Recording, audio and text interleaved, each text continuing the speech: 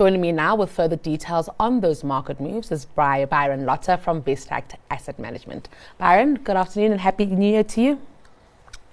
Yes, you too. Hopefully 2023 is a fresh start and brings us lots of positivity in the markets. Yes, we are hoping that's the case. I mean, already we see the Rand enjoying some strength, also an upbeat day or upbeat morning of trade on the JSE there. Is that on the back of that CPI print?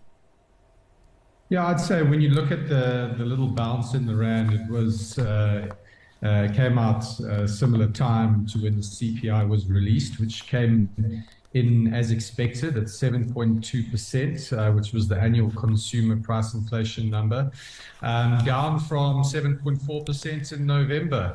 So it's following the general global trend. Unfortunately, we price takers in this situation, and we follow the global trends of inflation. And as we've seen in the US specifically, inflation has been coming down quite nicely.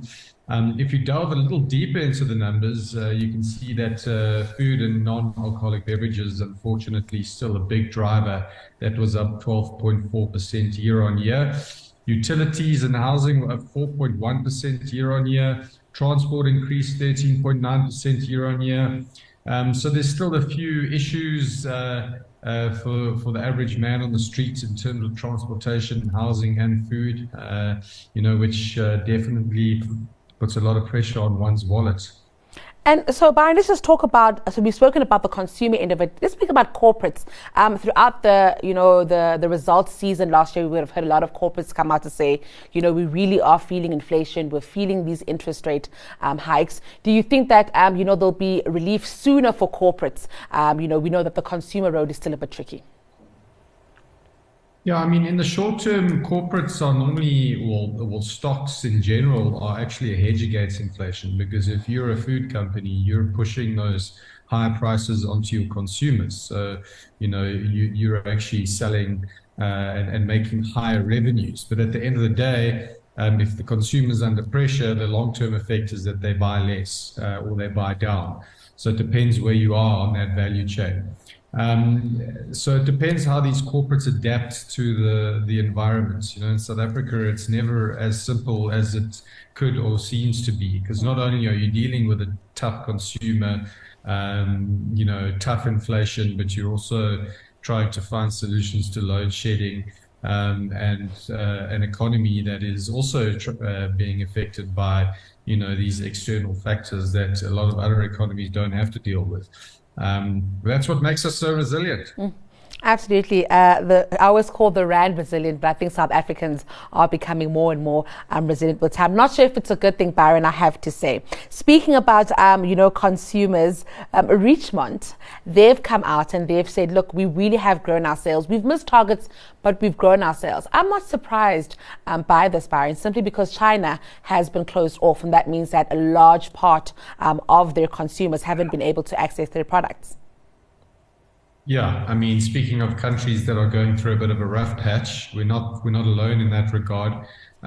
China have had a really tough year or so because they dealt with COVID so differently to everyone else, and now they're having to sort of reap the effects of having it spread throughout the population.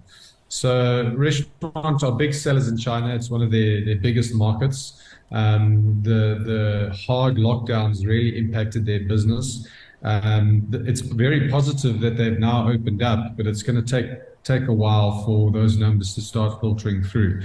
Because even though China has opened up, I believe a lot of people are still staying at home because, the pandemic is rife.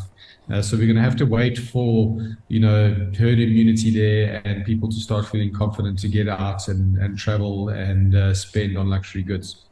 Byron, do you think that we are overly optimistic about China and their ability really to get themselves back to where they were a few years ago? Just considering the fact that, we've seen that growth number, not as strong as everybody thought it would be. And now, as you're saying, herd immunity is still far from being a reality in the country.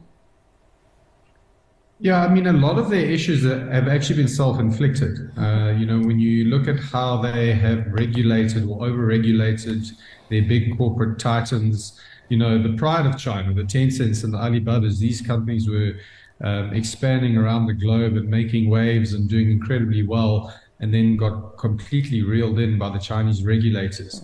Zero COVID policy, another example of them shooting themselves in the foot. And often, when it's a regulatory issue, it can be turned around quite quickly. So I'd imagine that if the rhetoric changes on, Chinese regulation and the way they treat their businesses, the businesses will flourish quite quickly. And we've actually seen a change of heart in that sense. In terms of the way the regulators are going to treat those corporate titans. And that's why, very fortunately from a South African perspective, we've seen the Tencent share price rally, and in turn, Naspers and Prosus have picked up nicely, and they, being the biggest movers on the JSE, have resulted in the JSE also having a really nice pickup. So as South Africans, we should actually hope that China continues to improve and grow. All right. Well, looking at the year ahead and all, the macroeconomic headwinds we are expecting, Byron, what is your stock pick for the year? What's the one you're backing for 2023? I'd say a lot of the negativity has already been factored into many of the stocks. Last year was a tough year for general global equities. So I'm more optimistic this year as inflation subsides, and it's looking more and more likely that the US is going to have a soft landing in terms of a very mild recession. I really like Microsoft at the moment. It's pulled back with the rest of them, but it's an incredibly stable, well-managed business by Satya Nadella, and I'm especially excited about this new AI technology that they're investing in, this ChatGPT, OpenAI.